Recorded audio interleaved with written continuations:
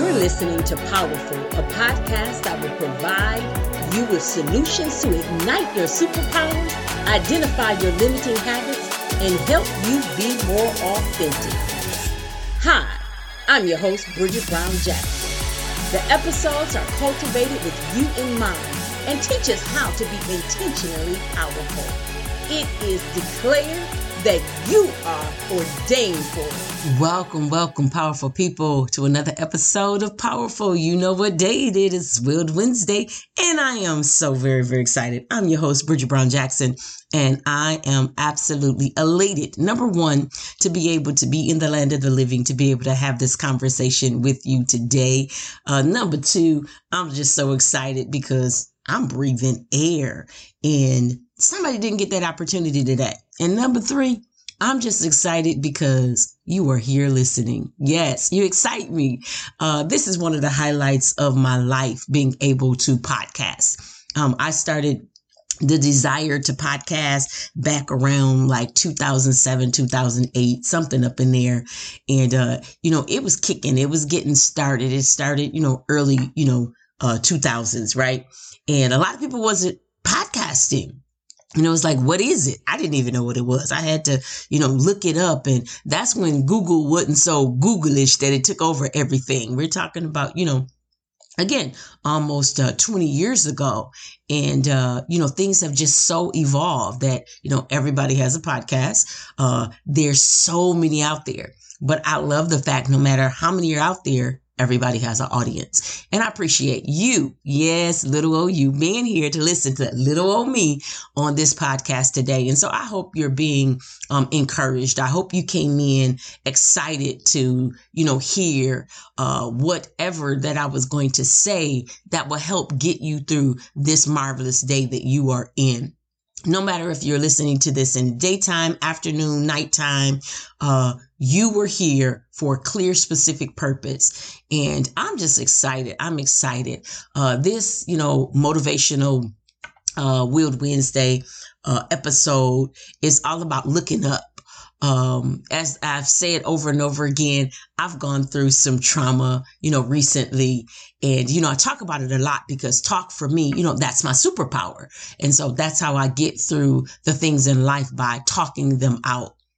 And as I'm sitting here doing this podcast, I'm sitting in my dad's home, dealing with, again, his matters of life after death. I'm trying to deal with it. I wake up every morning thinking that he's here. And I have to remember, Bridget, he's not here. That's why you're in his house. He's not here. You're not at home. And so I'm saying all that to say I'm surrounded by his environment. And some days it pulls on me, it weighs on me, but I have to look up. And what I mean by that is, think about all of the amazing things. Yes, he's not here. So the home is devoid of him physically being here, but his spirit is all around. His presence is all around, everywhere. If I sit at the dining room table, guess what? I go back to that moment where we were sitting at his dining room table, or my family came to visit him and we took family photos sitting at the dining room table. Or if I'm in his TV room, giggling and laughing because he's watching old classics, sitting in the living room, looking at the beautiful artwork that's on the mantle, no matter what, wherever, there's some memories. But what I want to talk about real quick today was the house is surrounded. There's elephants everywhere, right?